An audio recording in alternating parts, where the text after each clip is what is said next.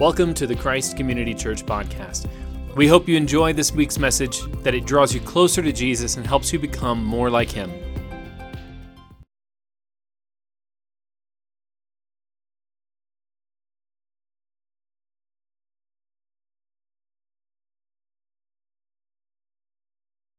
So far today, we have practiced responsive prayers with the Psalms. We've practiced prayers of confession. We've practiced corporate prayer of confession. We've practiced private prayer or personal prayer of confession. We have practiced using prayers from the history of the church. We've practiced breath prayers. We've practiced worship-based prayers. In all of that, there's something that connects with us. It's relatively painless, right? Prayer can be so hard. Prayer can be so difficult for so many of us because even though I believe strongly that the way that human beings are created, prayer is the natural language of our heart, it's what everyone longs to do, no one feels proficient at it. No one feels great at it. And so often our prayers feel like they're just talking into the wind, like they're just throwing our words away. This is why some people get the impression that prayer is more about what's happening inside of me than what God is doing or than communication with God. You ever heard that? Prayer's more about you. It's kind of like when people say, forgiveness is more about you than the person you're forgiving. That's a hogwash. None of that's biblical at all, right? It's about what's happening in the heavenly realms. It's about what's happening with God and Jesus Christ and the Holy Spirit in me and outside of me. The point of prayer and the point of forgiveness and the point of these things that we practice as a church is to get the focus off of me and onto Jesus. Off of me and onto the work of God. Off of me and onto the good of others. This is one of the breath prayers that's written down. In Christ's humility, consider others better than yourself. I need that prayer all the time. In Christ's humility, let me consider others better than myself. And so I hope that these practices of prayer will find some root in your life, that if you don't have a regular prayer routine, at least one of these will strike you or strike a chord with you and will become part of your normal practice. And so I've included this insert this week. Next week I'll include another insert with more prayers. And through this series, I'll continue to give you prayers to add to your library. And if they're small enough, stick them in places you'll see them throughout the day. One of the greatest places to pray is washing dishes. You're stuck in one spot doing a mindless chore. Put a prayer in front of you and just pray it. Any kind of activity you have like that, don't do it while you're driving, okay? Like, don't stick it to your windshield. That's not smart. That's not smart, all right? God loves you too much for that. So, as much as we struggle to pray, I'm hoping to give you practical tools to do it. Now, like I said, this is the fifth Sunday. On fifth Sundays, we do a Q&A in the midst of whatever series that we're in. And so you can text any questions you might have about prayer to that number, and it'll come to my phone. And so I'm hoping people have some questions about prayer that I can answer. Otherwise, we're all going home right now. I shouldn't have said that, because now nobody's going to text me.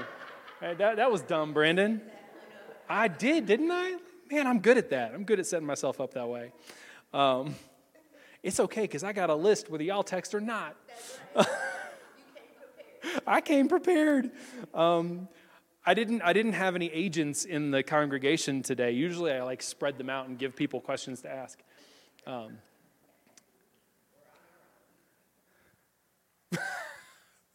Jonathan, I called you out on that one. Jonathan asks, debtors or transgressors? In the Lord's Prayer, we say, forgive us our debts as we forgive our debtors. Forgive us our transgressions as we forgive those who trespass against us, or trespasses. Trespasses, bro. I don't care. Pray whatever you want. Either one, debtors or trespasses. There is something going on at that part of the prayer, though. As you read the Lord's Prayer, as we pray the Lord's Prayer. If we want to pray the Lord's Prayer in a way that actually is meaningful and not just empty and pointless, so many times, so many people get frustrated with some of the things that we do in church because they seem like they have no meaning. Or they're just things that we do and they're rote and they're routine and they don't have any emotional meaning to us. Now, that's a whole other topic that we can talk about because there's value to doing things even when we don't feel the meaning of them.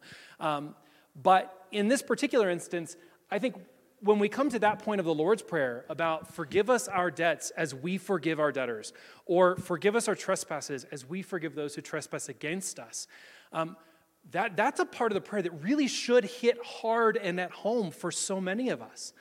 Because I am the chief of sinners here when I say that there are so many times it is easy to own God's forgiveness of me and not pass that on to others. And this part of the prayer roots that and lays it down.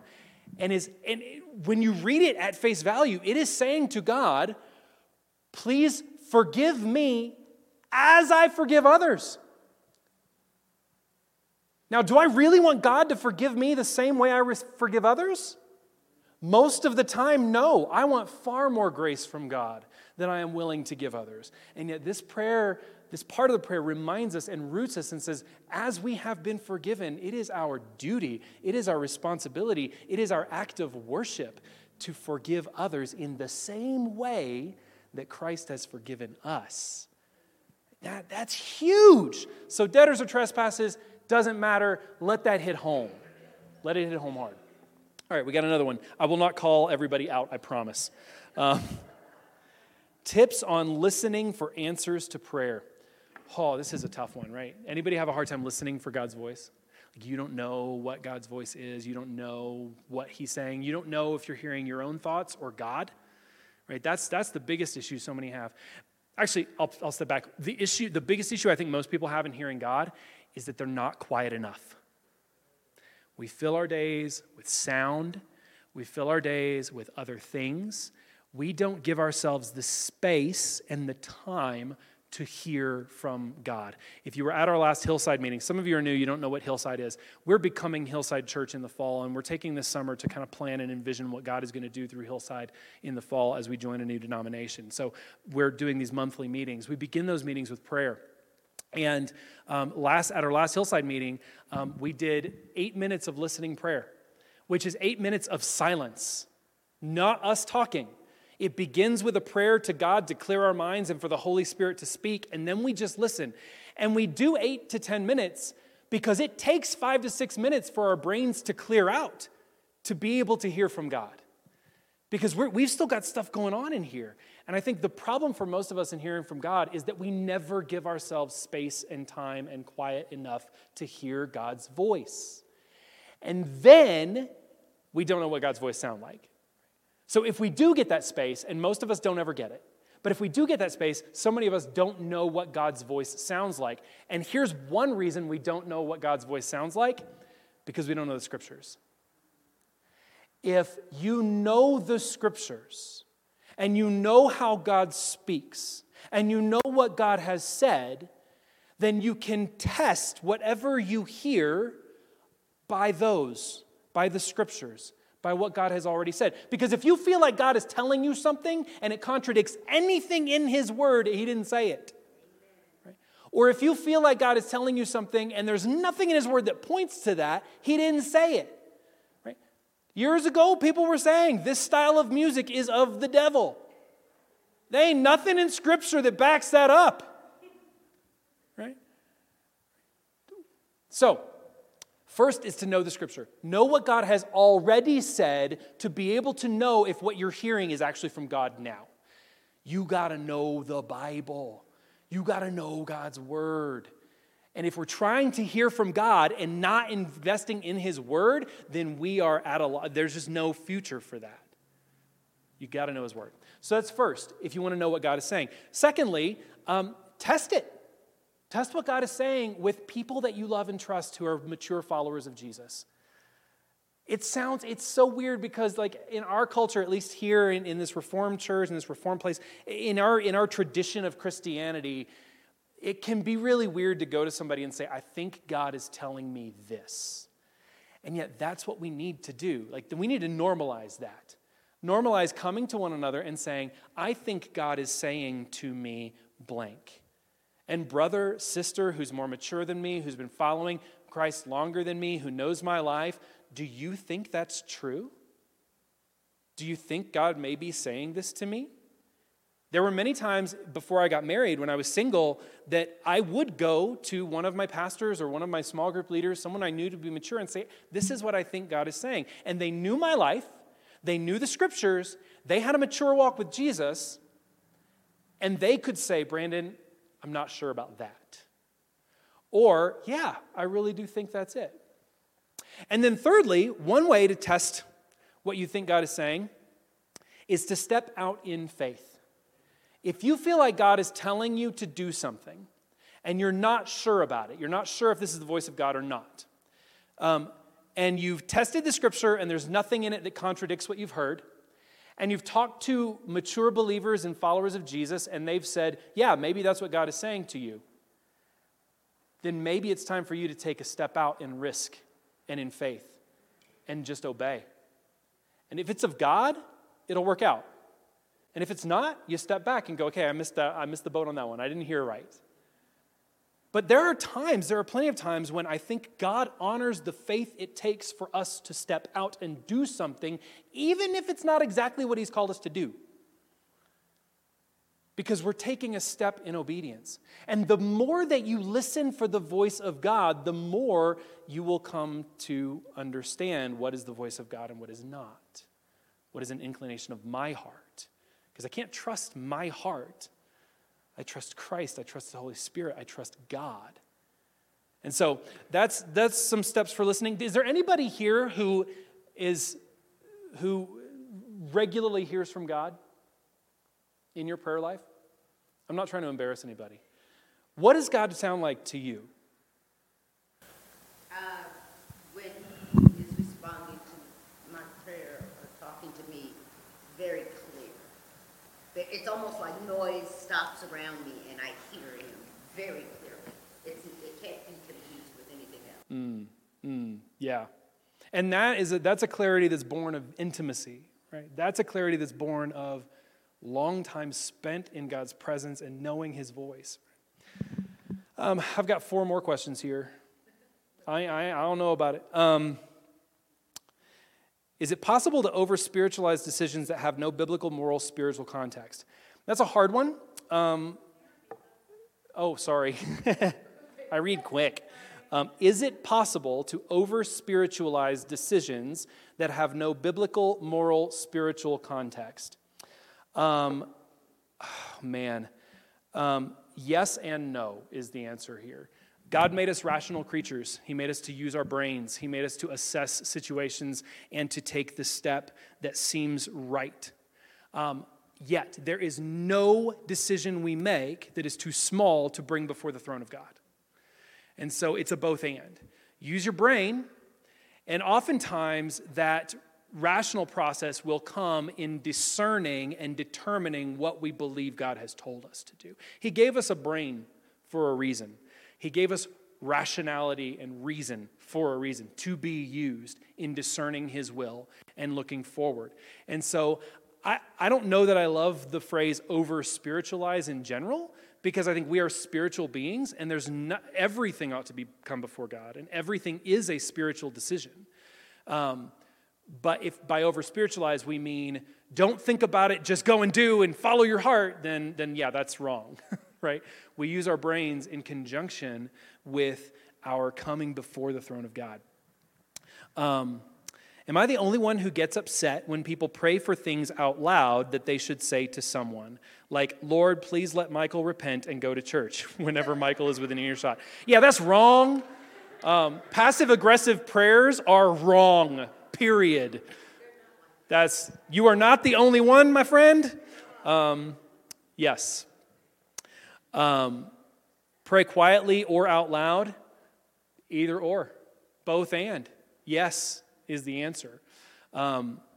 You pray quietly in your heart, you pray quietly in your mind, you pray aloud. There are times when your emotions demand that you pray aloud.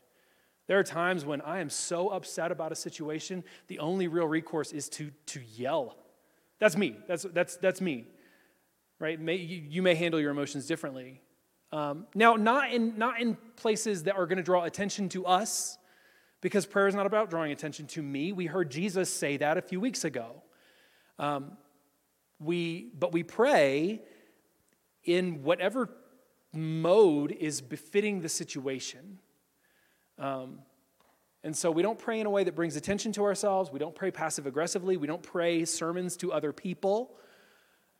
But we pray quietly or aloud as the situation dictates. Yes, ma'am. Because it's so important. It's not so much on us, the responsibility, but His Holy Spirit said He will make intercession through our moanings and groanings. And sometimes it's better to just moan or cry. And just the emotions are there for that reason so that the Holy Spirit can intercede on that. Yeah, there are times you don't have the words and you let the Holy Spirit pray. It's just sometimes you gotta cry. Amen. Yeah. Absolutely. I'm not taking these in any particular order, and you guys don't know what order they came in anyway, so it doesn't matter. Here's a good one. Does God change His mind because of things we pray? Yes. Can I say that? Is that okay? There are circumstances in the Old Testament where we read, because of the response of God's people, God relented or repented of what He was going to do. God had determined to judge His people, to punish His people, and because of their repentance, God repented, and the literal translation would be changed His mind. Now, behind that, what's happening behind that is really what's at question here. Not the action of God changing His mind, because that's what it looks like to us, and that's what the Scripture explicitly says. I'm not making that up. I'm not going against the Bible. What's happening behind that, some people will say, well, yes, but God knew they would repent, and so God never really was going to do that thing in the first place. Because God knows all, and God sees all, and everything happens according to God's will. And then there are others, like me, who would say, no, God had His mind set on action, and because He's given His people freedom and promised if they repented, He would relent, that's what happened. God responded to His people. And I think there are times in our lives that there's something good for us that we don't ask God for, that we don't get. And there are times in our lives when we come before the throne of God and we ask for something, and God responds and does that thing and gives us that thing when He wouldn't have done it otherwise. God responds to His people. We are not robots. And God did not create a universe with absolutely every minor detail already planned out and everything's just going according to God's plan. I think if you do that, if you live according to that way, you make God into this deterministic being who's already mapped out everything, and then you have no response when people say, what about evil in the world? What about bad things in the world? Did God plan all of that? You make God the author of sin. And God is not the author of sin. And so yes, God responds to His people. And I believe, according to Scripture, that yes, God changes God's mind about what God is going to do based on the prayers of His people.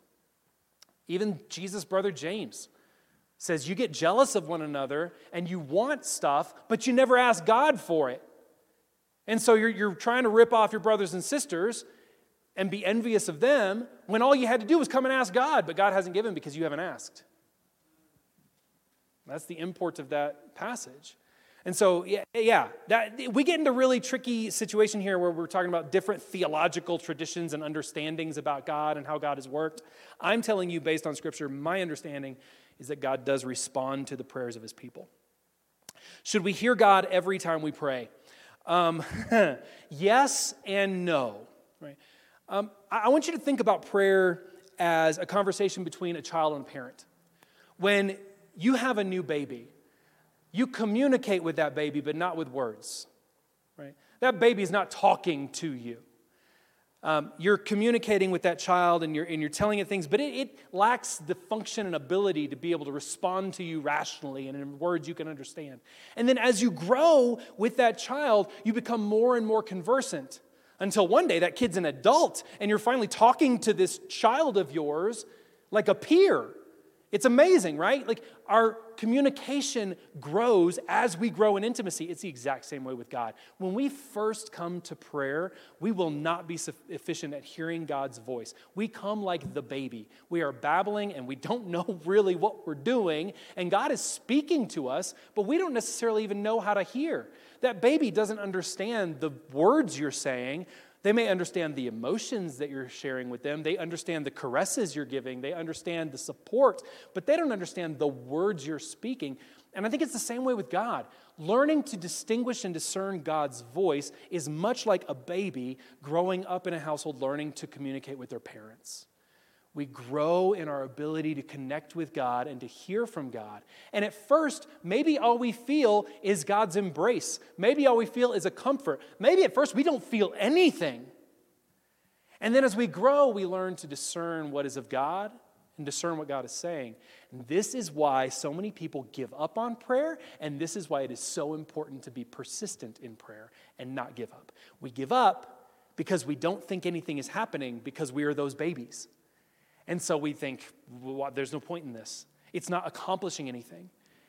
But as we grow and as we persist in the practice of prayer, we grow in intimacy with God and we learn to know Him more. It's also why it's so important to continually read God's Word and to know what God has said and to grow in intimacy with Him through His Word and through prayer. Questions on that? Any follow-up on that? That's a hard one. Is constant prayer achievable? Yes and no. I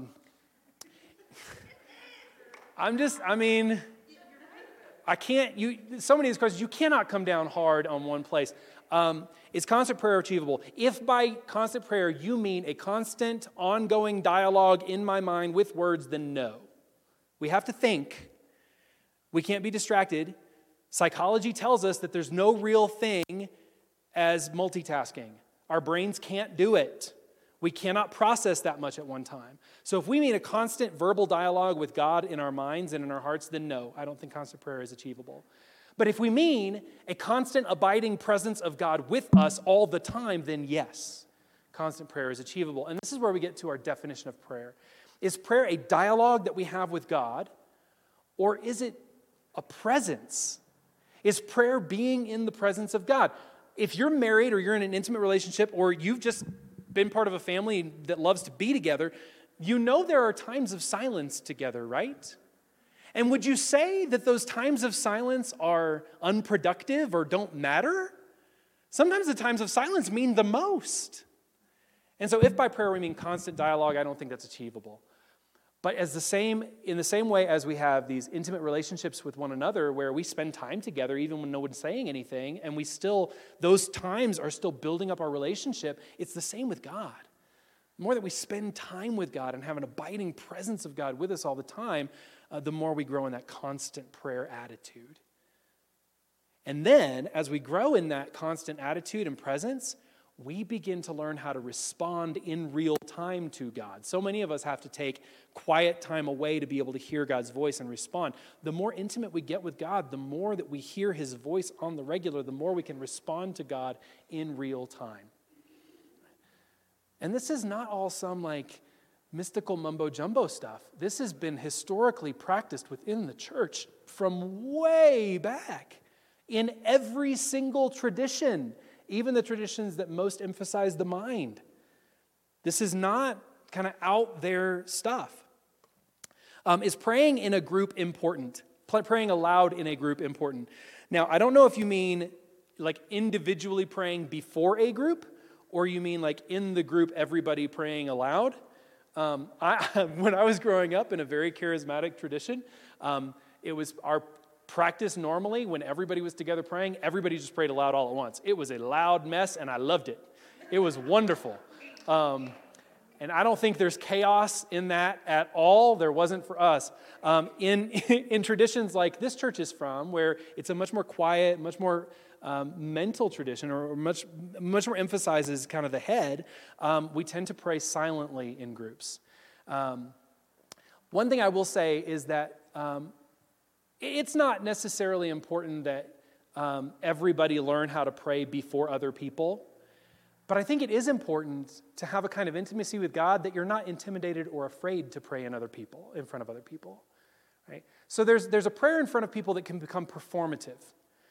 I was hanging out with a pastor some years ago, in fact, one of my predecessors at another church, and so I was sitting with him, and he said, Brandon, there are weeks when the only prayer I've done is in front of my church, publicly. And he was confessing that by saying, my prayers have become performative. They've become a performance for other people. And I confess, I've done that too. I've done that here.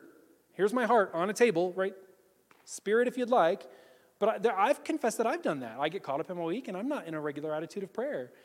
So there's that kind of prayer in front of people where it becomes a performance. So on the one hand, no, not everybody has to be comfortable praying in front of a group. On the other hand, I hope that in our intimacy with God, we become comfortable enough that praying in front of a group is not something that's scary or intimidating because we're just talking to our Father. Make sense? All right. And my theologian friends who are in the room, if there's any point you're like, please raise your hand and let me know. There are some of y'all in here, all right? Sometimes prayer feels selfish. How do you get over that? Knowing you need God for everything and anything, and we are just a small little drop in an ocean. That's a great question. That's so good. Sometimes prayer feels selfish. It does. Sometimes it does. Remember I told you prayer is like growing in relationship with your parents, with your family. Babies are the most selfish creatures on earth. They're not selfless. They can't care for themselves. They can't provide anything for them. They don't give you anything, right? If it weren't for the hormones in your body as parents, there would be no reason to care for this child, right? It's the love that you have for them, unless you've adopted. If you've adopted, I'm sorry, but the fact that the child is there and you've chosen to love it is the only reason you care for that child, right? You've made the choice to love this kid. They don't give you anything. They're not giving you anything. The stuff that's coming up, the feelings that you're feeling, those are all within you. Some of them are driven by hormones. Oxytocin and estrogen, and right? Those are working up in you to make you feel affection for this child. Or they're coming up because you've chosen to love this child. But in any case, that kid isn't offering you anything. And in the beginning, you are just a self-giving person, right? Moms, you're milk machines, right? Dads, you're just there to cuddle and snuggle and care for them. And as we grow in a relationship with God, it'll feel at the beginning much like we're that baby. Like we don't have anything really to offer. Remember the story of the good news of Jesus. We brought nothing to the table. God brought everything to the table and covered our sin to make us one with Jesus and his people. That's the story of the gospel. And so I get the freedom to come in my prayer and say, God, I need this and I need you. And as we grow in prayer and intimacy with God, and as we grow in intimacy with his people, our prayers will become more focused on others.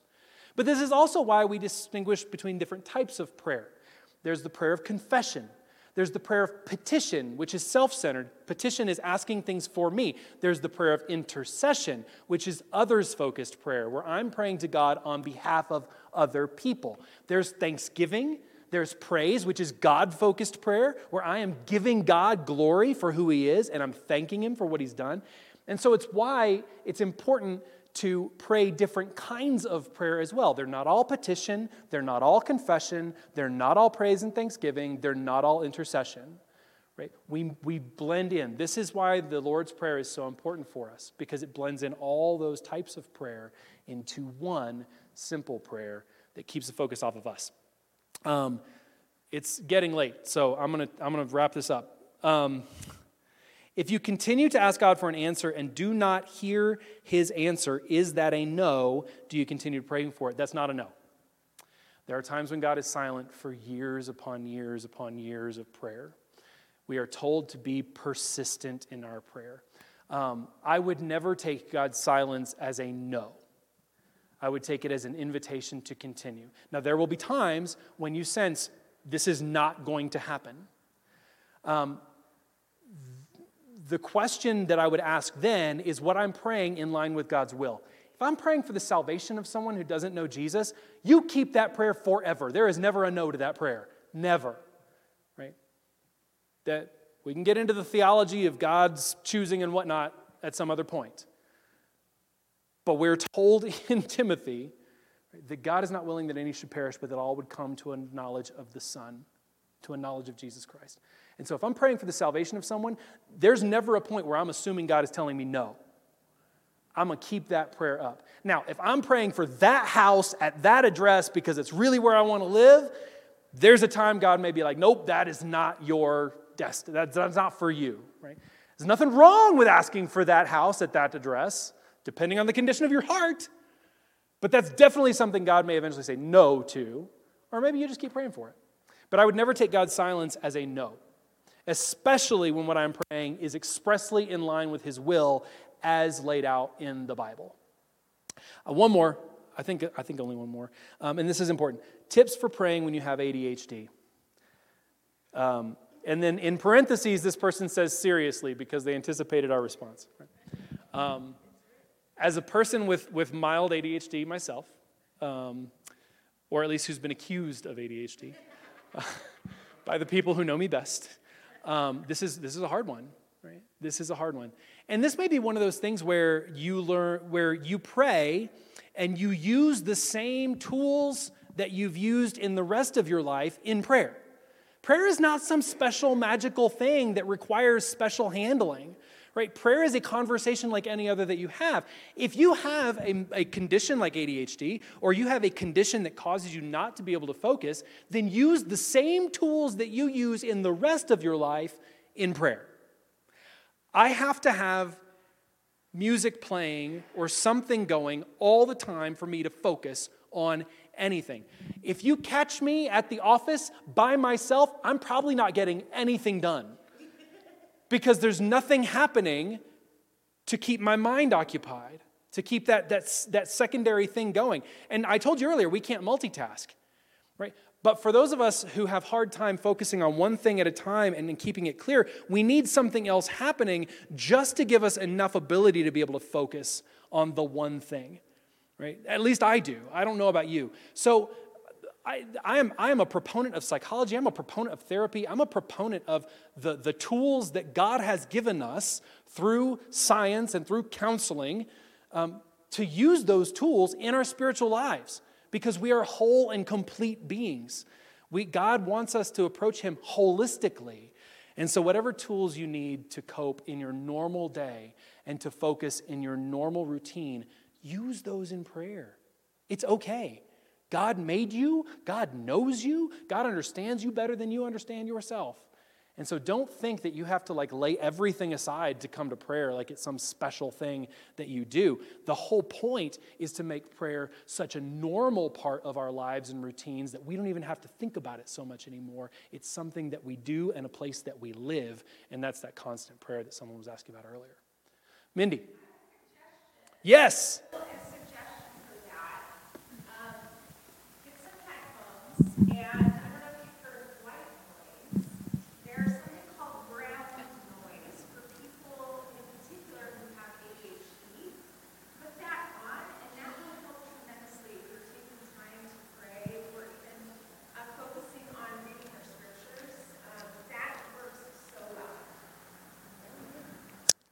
Yes, brown noise.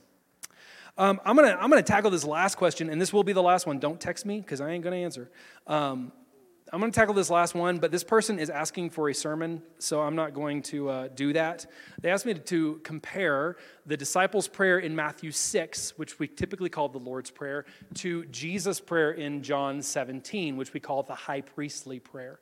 And in short, when Jesus gives this model of prayer in Matthew 6, as I've told you before, he's adopting a regular model of prayer that's normal to Jewish life. He's adapting a couple of different prayers that a faithful Jew would pray every single day, the Amidah or the Esrei, and so he's taking these prayers that are pretty long and pretty big, and he's bringing them down and basically saying, when you pray, you can pray simply. You don't pray for the benefit of other people. You don't pray You don't pray for the view of other people, right? You pray for the benefit of others and interceding for them, but you don't pray to be seen.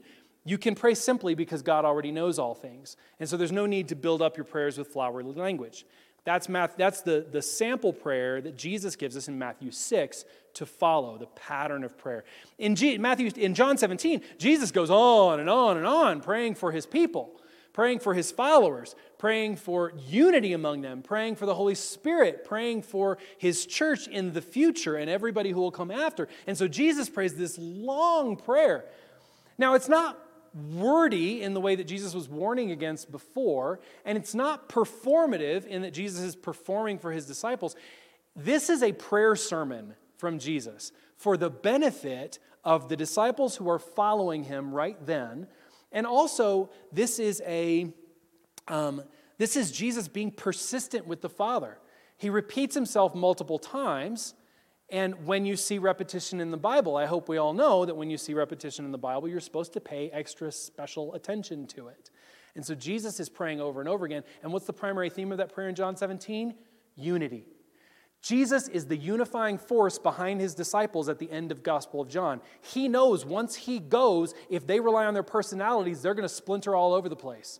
And so Jesus has to cement within them unity apart from his personal physical presence, so that when he goes, they will be unified in the Holy Spirit and understand what is happening. That's the prayer in John 17. And so it gives us permission to pray lengthier prayers. It gives us permission to pray for the unity of the body. But the normative prayer that Jesus gives his disciples is Matthew 6, what we call the Lord's Prayer, which is a model for us to follow. Cool? Right? All right. Man, I didn't prepare for that question, so I don't know how that went, but thank you all. I enjoy these times of Q&A. They're fun for me. I hope they're informative for all of us. But today, really, like I said before, the hope is that we will each grasp onto some method of prayer. If you don't have a normal routine of prayer, my hope is that through these practices today and through getting practical wisdom for prayer, you'll find something to hold on to continue. It's late. We're going to close with just the Lord's Prayer instead of our final song, if that's okay. And so if you would all arise, and we're going to pray the Lord's Prayer together. And so join me. Our Father in heaven, hallowed be your name. Your kingdom come, your will be done on earth as it is in heaven. Give us today our daily bread, and forgive us our trespasses as we forgive those who trespass against us. Lead us not into temptation, but deliver us from evil. For thine is the kingdom and the power and the glory forever. Amen. Thanks for tuning into the podcast this week. For more information on Christ Community Church in Southeast Denver, visit christcommunitydenver.org.